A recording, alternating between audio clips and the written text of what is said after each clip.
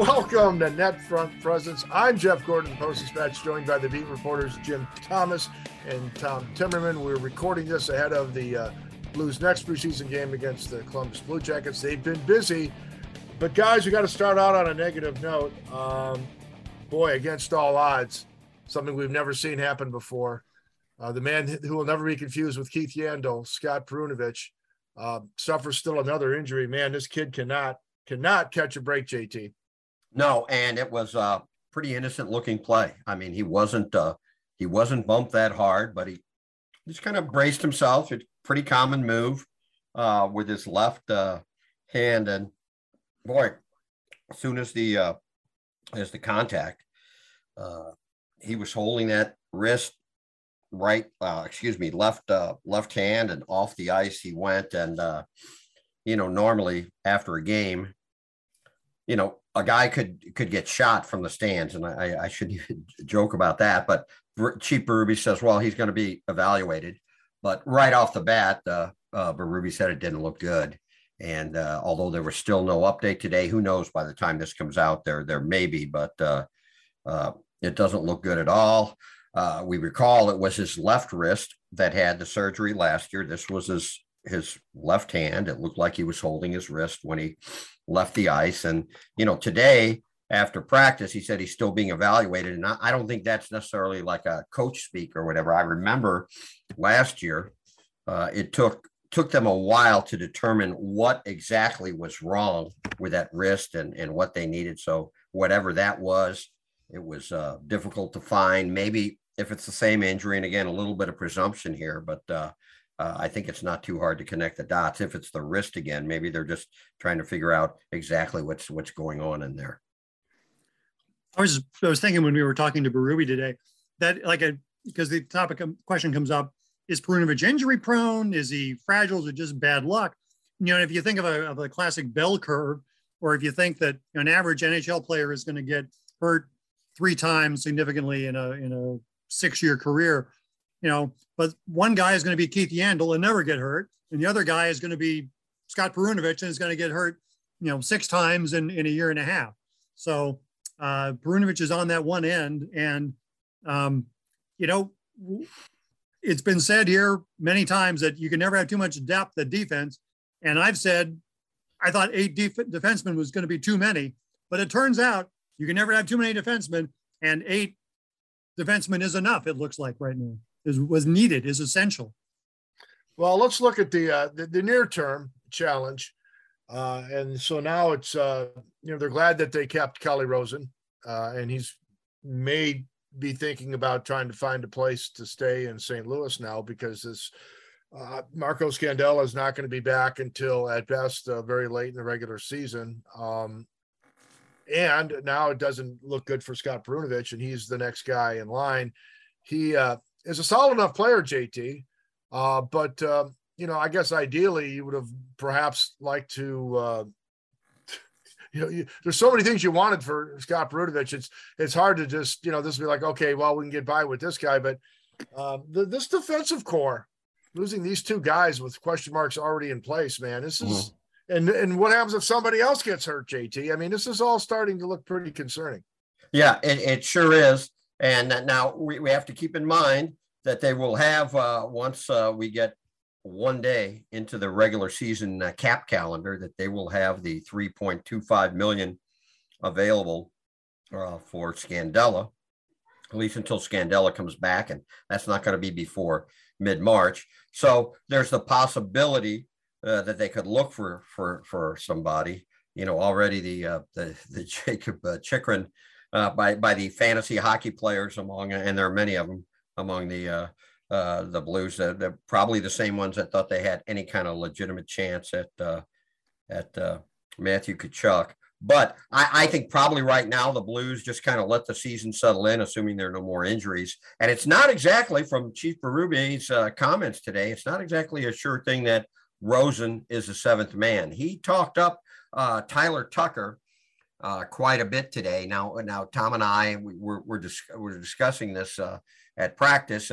Rosen's probably a guy that would be more adept and probably wouldn't be good for Tucker this year if he came up as the 7th guy. and wasn't playing, every day. But they definitely like Tucker. It definitely looks like he's the next guy in line. I've really liked what I've seen, and Berube talked about him too, Matt Kessel. But Tucker's had pretty much, I believe, 2 full seasons in the AHL. So I think he's ready. You have to wonder if Kessel is, because remember, he came up after UMass finished its college season. He ended up playing over 30-something games, but he between the playoffs and the end of the regular season. And but he probably needs more work. So keep an eye on Tucker. He may be a guy that has a chance to make the final 23. It's a interesting situation there with the D. Yeah, Calle Rosen didn't sound, he was like, maybe, I don't know. He was, it wasn't like he was saying, this is great news, here I go, when I chatted with him after practice today. Yeah, they got guys, if you're going to make somebody a healthy scratch every night, I think Rosen's your guy. But Kessel is the guy that's intrigued me, but yeah, he was playing college hockey a year ago. So I think he needs more time. Tucker is further along, but Calle Rosen was 9th on the depth chart, a week ago, 2 weeks ago. And now he's looking at maybe starting the year here. All right, let's go and look at some of the other things that have been more positive, JT, as we look at the group. And certainly we've spent a lot of time with expressing angst about the defensive cord. Let's move up to the front lines. One of the interesting guys is as they try to sort through all of this, the sort of the reshuffling in the post David Perron era is, how do you line up your third line in particular? How does your rework fourth line come together, and really even your top 6? Talk a little bit about Logan Brown, getting some, good reviews early coming into camp. He hung around last year. He did enough to get a contract for this year, but has yet to sustain success in the NHL. He's got the pedigree. He's got the size. I'd like him more at center because I think he could handle the tempo at center versus the wing. What's your take so far on Logan Brown? Well, he's definitely making himself notice and making a statement so far. You can tell he's gotten stronger over the off season, which was needed. And he told me that he really worked on his offense and his shooting. And he trained like all over the country. And it's like every city where he had a friend in the game, he went there and spent some time, a couple, 3 weeks with them. I think one was in the Phoenix area in St. Louis, and I forget the third town. But I think it was a good thing because he got a different group of NHL players. Every one of these places, there were maybe a dozen or so NHL players that worked out together. I thought about him last year that he's got to look for his shot more. Even if he's not like a top 6 guy, we know maybe he's not going to be a prolific scorer in the league. And it seems like he's looking for his shot more. He's getting to the net front more, which when you're 6'7" or whatever he is, you got to do. So he's doing the things that need to be done. And it's definitely a good start for him. It complicates a whole lot of things as to how those bottom 2 lines look if Logan Brown, fits in, because if he's the third line center, Ivan Barbashev and Braden Shen are going to be somewhere else. Shen back on the wing, is Barbashev on the fourth line. It's pretty great for Logan Brown, and he certainly has worked hard and is if he can grab this opportunity, that's great. But it really, that is kind of the linchpin on how those bottom 2 lines work. Because if he's in there, then a lot of guys got to move into other places. Well, he'll never get a better opportunity than, and this may be his last one. This is the team that desperately needs guys in his age group to find a role. And they could definitely use a guy that's not going to make a ton of money, which is where he's at right now. But they definitely, same issue with Perunovich. They need him to develop because they need guys in his age group. They don't have a lot coming right now. They will have more coming as you go. Maybe Tucker adds to that group on the blue line. They need as many guys in this age group as they can get together that can actually help the team. And so if ever, other than going to a really horrible team like Arizona or Chicago or really those are your 2 horrible teams. This is it. I mean, he's going to get full run. And I thought last year he got maybe more run than he than he earned, even injuries and other circumstances. Yeah, I think that's a good point. They did give him a lot of opportunities, and he's got a great opportunity here. The top 6 is pretty much set, at least entering the season. We know it's going to be Buchnevich, Thomas Tarasenko. Tonight's game with Columbus, that'll be their first time Berube takes that line out for a spin. The other line, it's going to be O'Reilly, Kyrou, and I think he's still Chief's still trying to decide if that left wing is either Saad or Schenn. The guy that's not with O'Reilly of those two will drop down to the third line, but he's still got some things to sort through on that third line and the fourth line. And a guy like Josh Levo has made a statement. Martin Furk, fellas, in Arizona, he was on the power play. There's something about a 105-mile-an-hour shot that you notice, and I think it was Neighbors got the tip in. The shot was so hard, I thought it was going to break Neighbors' blade for the tip in, but I think now it's going to be awful tough for him to make the roster. He did skate, but he's not quite there yet, and camp is so condensed. If you miss a few days and you're a guy trying to make the team, it's going to be tough. But these things kind of sort themselves out. We've seen it sort themselves out on defense because we know it's going to be Mikkola and Bortuzzo now, and unless suddenly in whatever games he has left, Zachary Bolduc, he's been okay, but he just hasn't flashed like Thomas did a few years back or like Neighbors did. So it definitely looks like he's junior bound unless he suddenly comes alive, and he's in the game group tonight, isn't he, Tommy? I think yes. Yeah. Mm-hmm. So unless he flashes tonight or whatever he's got left, so it's kind of sorting itself out. Yeah, and you're looking at the fourth line where you see Achari and Walker, and then Berube not giving the biggest of endorsements to Klim Kostin based on his first appearances in camp is for that fourth line spot. And I tell you, Alexei Toropchenko is doing more and more in practice every day, and you wonder how far away he is from playing. If he's not ready opening day, he could be ready not long after that. By the way, what a pleasant young man. No, Toropchenko, huh? Yes, very outgoing. Yeah. So, yeah. I mean, I can see him becoming. I can see him not only establishing himself as a human missile, but as a chatty guy just for small talk in the room there. So it's good to see.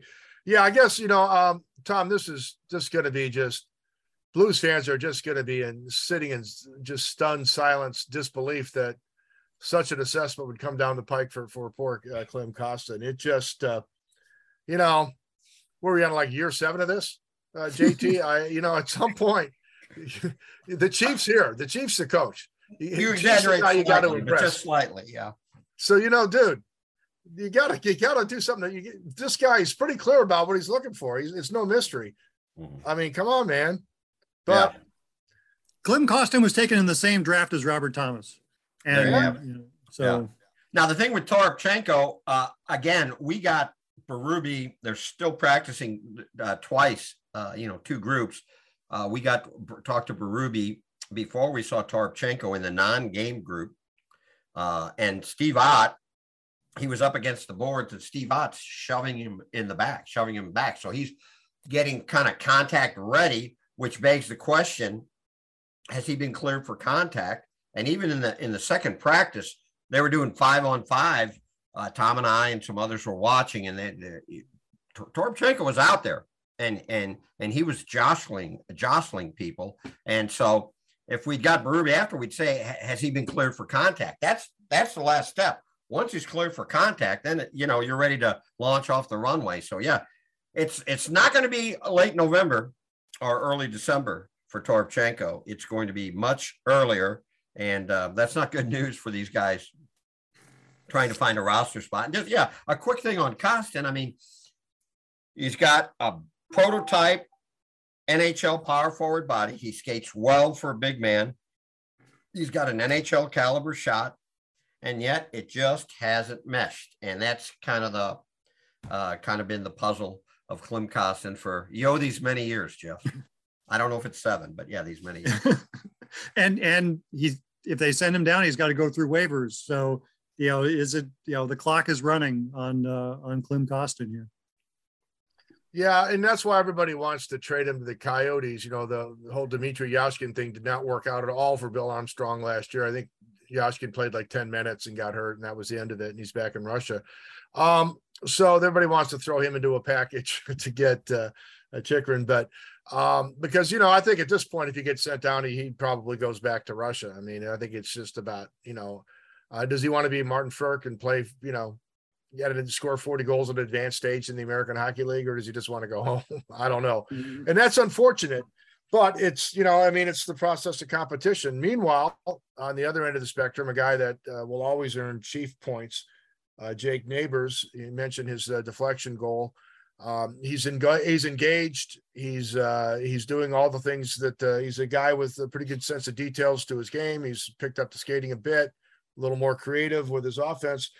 Seems like a plug and play guy, maybe not every night, but I guess it's hard to imagine him not, even if Toropchenko is going to be on the horizon. I got to think there's a place for Neighbors as well. Yeah. I don't see a scenario where Neighbors isn't on the team now. And I was kind of a little bit in doubt there because to me, he's been very impressive. And his penalty killing, both in Traverse City and the couple preseason games that he's played, has been very impressive. He's had like 4 or 5 breakaways on these on the PK. Now they haven't resulted in any goals. One of them, as soon as he got the puck, this was in Chicago at mid-ice, he lost his stick. So he's skating down the ice, kind of stick handling with his skates down the ice. And then, of course, he couldn't shoot at the Blackhawks goalie because you can't kick the puck in. But we have to keep in mind with Scandella gone. Of course, Scandella not a forward, but Bozak was a key guy on the PK. So they could use a guy like Neighbors on the penalty kill. He's been superb there, and he's always been a guy with some sandpaper in his game, but he's really, really hitting people this year. That hit he put on the Arizona player in Wichita, it was a clean hit. It was a body check in the neutral zone, and he literally knocked the helmet off the guy. And then the guy with his helmet going to the ice, the player also fell to the ice. And you can never have enough of those guys, and his skating has picked up a little bit. Yeah, I could see him being being on the third line, being one of the wings on the third line to start the season. But yeah, all of a sudden it's, especially if Toropchenko's back, it's there will be some tough decisions that they'll have to make on who to keep and who to send down and who to maybe look to trade for something else. Yeah, an interesting case, and because he had the ultimate, a guy who makes everybody's list for a regression this year just because what he did last year was not sustainable. Ivan Barbashev had kind of a circumstances worked in his favor. He was able to put up production that was outsized based on his inflated shooting percentage, some more offensive opportunity than he could normally expect. The team-wide success just scoring at a high rate, relatively, to 5-on-5 ice time. This nobody expects him to match last year's numbers, but if he were to end up drifting back to the fourth line and losing some offensive opportunity at a time when he's trying to take the next step financially moving forward and future contracts, he's kind of an interesting spot here. I mean, he's a guy that I don't think he's an emerging talent. I think last year was probably just more opportunity and luck based. We know he's a good player, but he's going to start getting into his earning years, down the road here. And it's going to be a couple of years before the cap goes up. So then all of this, and with the potential for him landing back on the fourth line, it creates an interesting, at least for him, an interesting dynamic. Yeah, it is. And I don't think it's guaranteed that he starts out on the third line. But keep in mind last year. So you talk about an all over the map player. He reached such a point last year where he was going so well. He was getting regular power play duty at the expense of Brandon Saad. Saad wasn't playing on the first or second unit with Barbashev. Barbashev also got some first line time. And I'd say it would be a very plausible thing that he could end up on the fourth line. All these other guys, again, I think Frk, these few days off will hurt him.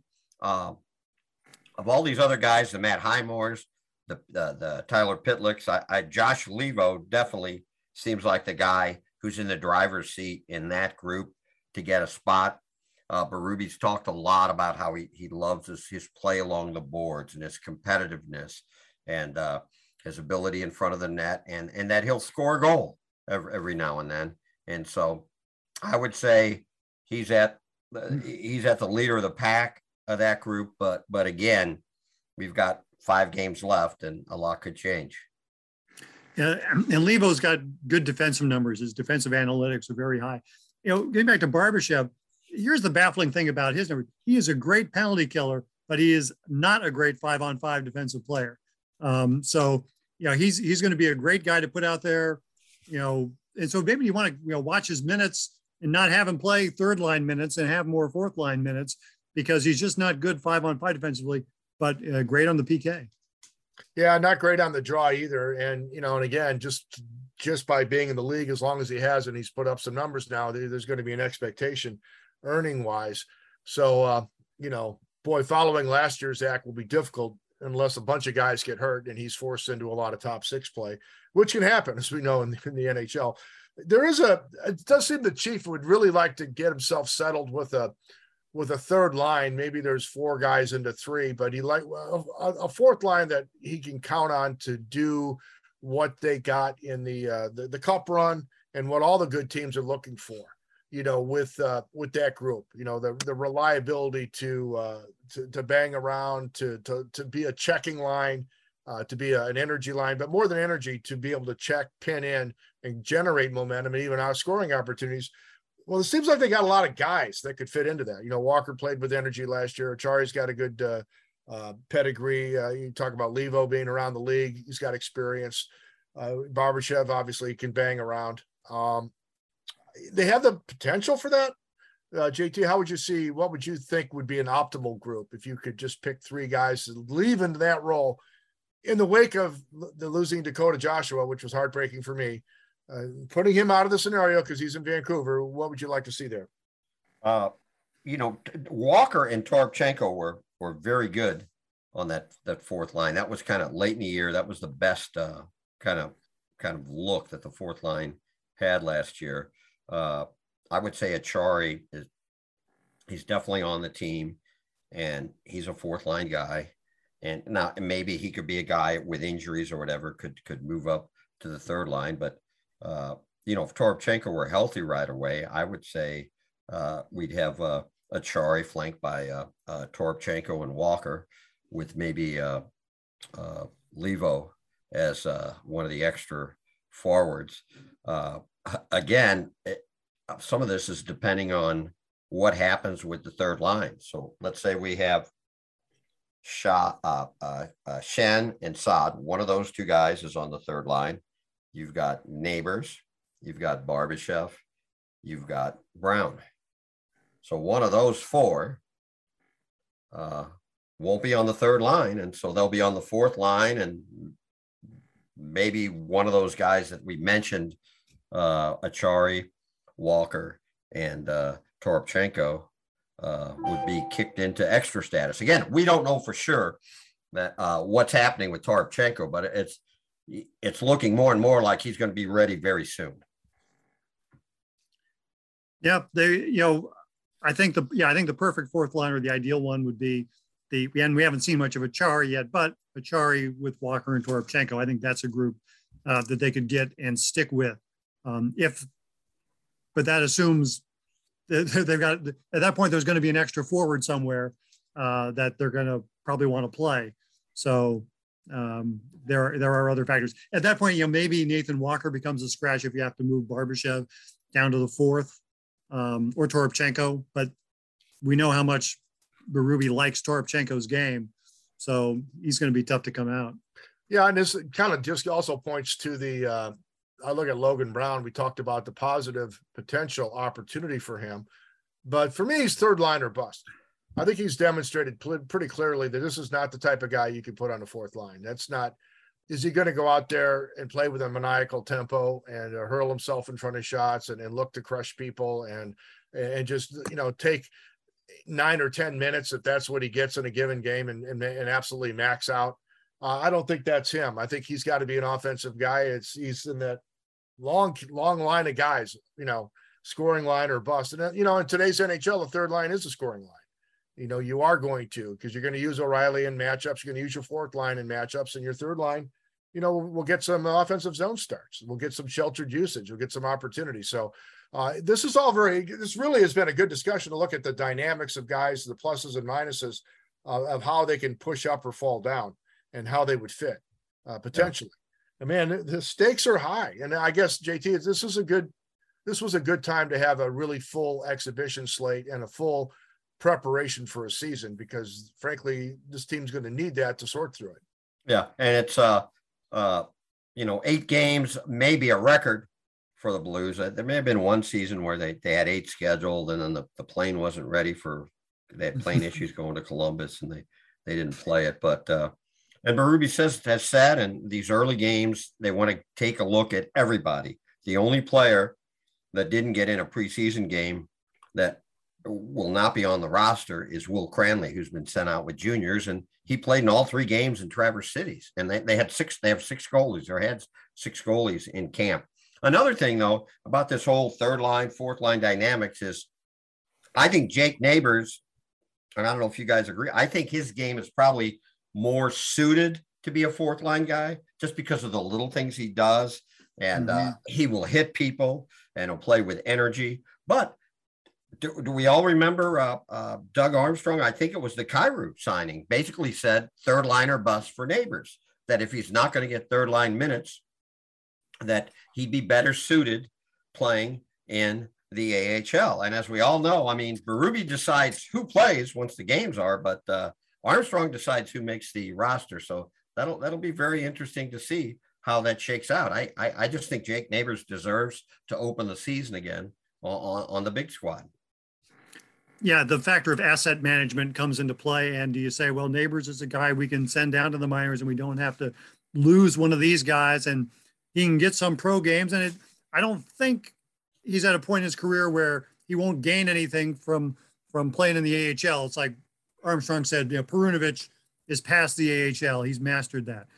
Neighbors has probably got things he could benefit from if he were to play there. But at the same time, if he's ready for the NHL, play him in the NHL. But yeah, it's the third line is going to be the place for Neighbors right now. Yeah, I to bring up a reference that will show my age. You always want to develop a guy at his age, make sure that he develops all of his offensive side, to make sure that you don't throw him into a role because he does A and B well, but you don't get the offense developed. 1,000 years ago, Herb Ragland came in, and he was a physical player, and you got to use him as a physical player because he could run over people. Great guy. Herbie was a great guy, but he never developed much of an offense. Jocelyn Lemieux came in as a high pick. Now, he ends up having a decent NHL career, but he didn't develop the offensive side of his game. He could hit like a truck, and that was his role. He could hit like a truck, but he never developed the offensive side. They needed players. He got to play at the NHL level at a young age, and he didn't develop that side. So the other side besides asset management is you want the guy to develop a skill, make sure he fully develops a skill set.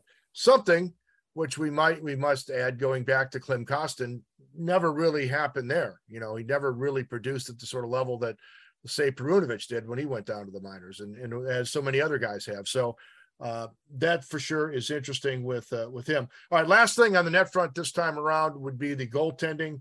JT, you've had a chance to look at both Binner, who's got his head screwed back on apparently, and then Thomas Greiss, who's been around the league forever. How do you assess the top 2 goaltenders? Well, they look ready. And I would say, if you ask me through 3 games, what's the one thing in terms of positive, the one overriding thing, I would say it's the goaltending. It has been very reassuring. And not just them, but the guys behind him. Colton Ellis had a terrible time up at Traverse City, to the point where one of the readers on the Blues Chat with Tom called him trash. And then he played just spectacularly in Dallas, played the final 2 periods. So he will go down to the minors with feeling good about himself. And I tell you, the most surprising thing in terms of players in this camp has been Vadim Zarenko. we didn't even know he existed. He'd never been in the United States. He looked like one of these late round Russian guys that we'd never see. And he was superb in Chicago. He enters the game, too big. The Blues as a whole, the team was tired 6 days in a row for practice and our games. And in his first 5-6 minutes, Chicago has two power plays, and it definitely looks like he's moved ahead of Ellis in the top 4 in the system. But yeah, Binnington has looked very sharp. Greiss looked very sharp one period. We'll get another look at him tonight, but just in terms of their puck awareness, being aggressive, moving out on the puck.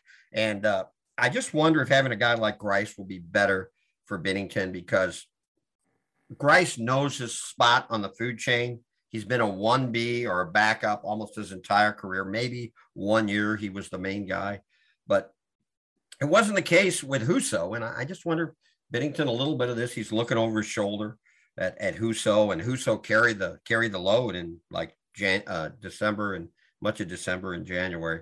He won't get that feeling with Greiss, but yeah, they look very good. Again, these are just little stepping stones as we approach the season, but I don't think you could ask for a much better outlook right now, this snapshot right now of how the top 2 goalies look.